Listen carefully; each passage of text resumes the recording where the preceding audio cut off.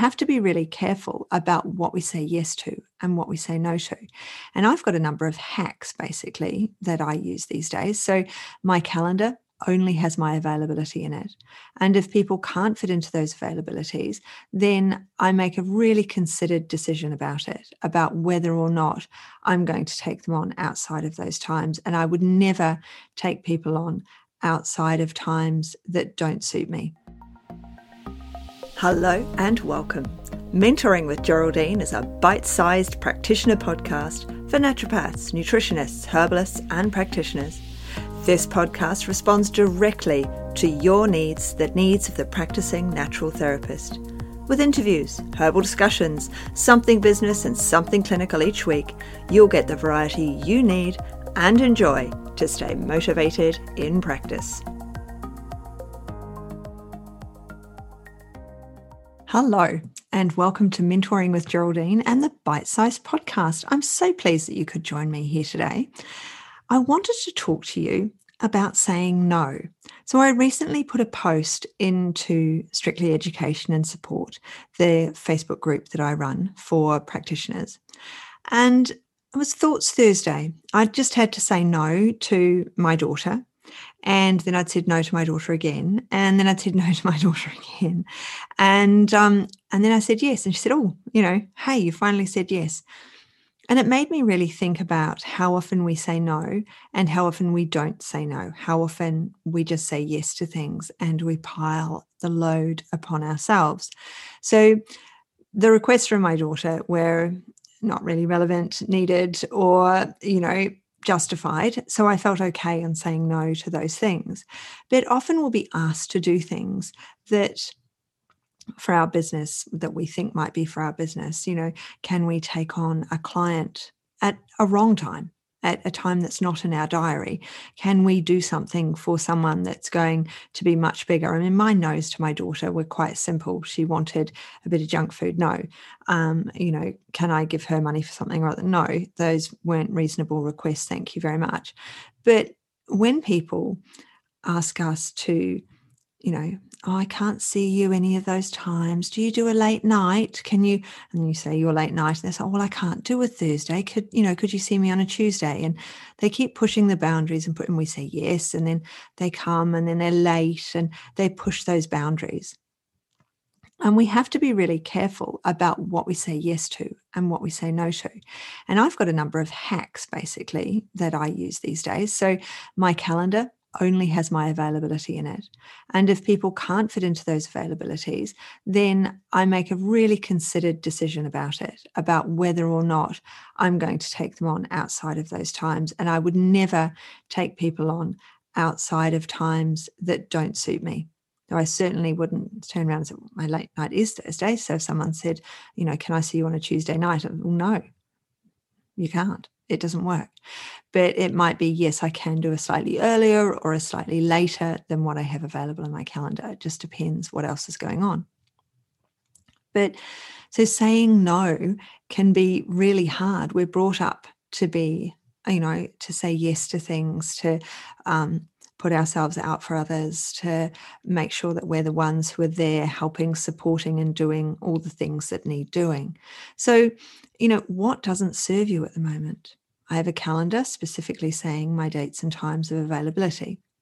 I make sure that when I do things, they're done on a particular day. I've started, I'll see clients at particular dates and times, and I'll see mentees on other dates and times just to make my life run more smoothly. People creating opportunities. I'm going away to speak at the NHAA symposium. And so I have to include that into my diary. It's long enough away that I'm able to organize things. But I've given myself a little bit of a holiday in there as well, because I know that there's going to be a lot of creation needed. It's going to be a lot of work. I'm delivering a workshop. So there's a lot for me to do in that. And am I going to be able to do it between now and then? Am I, this is something I want to do, but can I do this with all of the other things I have to do? And we want to help everyone. We want to be able to help everyone. We've come into a healing and helping profession to help others, but we can't help all of the people all of the time with everything they need help with. And we have to know our own limitations, our own burnout, when we're going to hit burnout, when our capacity is full. not just my calendar, but my phone, it doesn't ring for an unknown number. So I actually never put my clients' phone numbers in my phone. Even some clients that I've had for 10 years are not in my phone. And it's not because they cross any boundaries. I've been seeing them for 10 years. They certainly don't cross boundaries. We're all perfect on that. But that means that my phone accepts nothing from an unknown caller. I get extra time in my day because mostly unknown callers, let's be honest, are somebody trying to sell you something if your phone number is on the internet like mine is. So it won't accept calls. You have to leave a message. So all of those automated, the phone call, it has that gap at the beginning, doesn't it? And then there's a click and then there's a voice because you've answered and you're hurriedly trying to hang up in that gap before you actually have to speak to anyone. So they never leave a message because it's all automated. So my phone won't answer numbers I don't know. It has a night shift from 8 p.m. every night, and it has a wake up at 7 a.m. So anything happens between those times, only my favorites can get through, and I only have 5 favorites. I've made sure that I've limited the number of favorites that are in there, maybe 7, not many anyway. It's certainly not a whole page full. But these simple things help me to say no, because they give me that time and that space and those boundaries. So they're really simple things to implement. And I may well have mentioned them before. I've certainly talked about them in Strictly Practitioners before now, and Strictly Education and Support in the Facebook groups. And I talk to my mentees all the time about making sure they're structuring their time, because when we structure our time, we also give ourselves time to work on our business, not just in our business. Because when we see that client, we're doing all the research, we're catching up, we're making sure we're up to date. If it's something we've seen before, if it's something we haven't seen before, then we have to do all that background research, learning and understanding on the condition.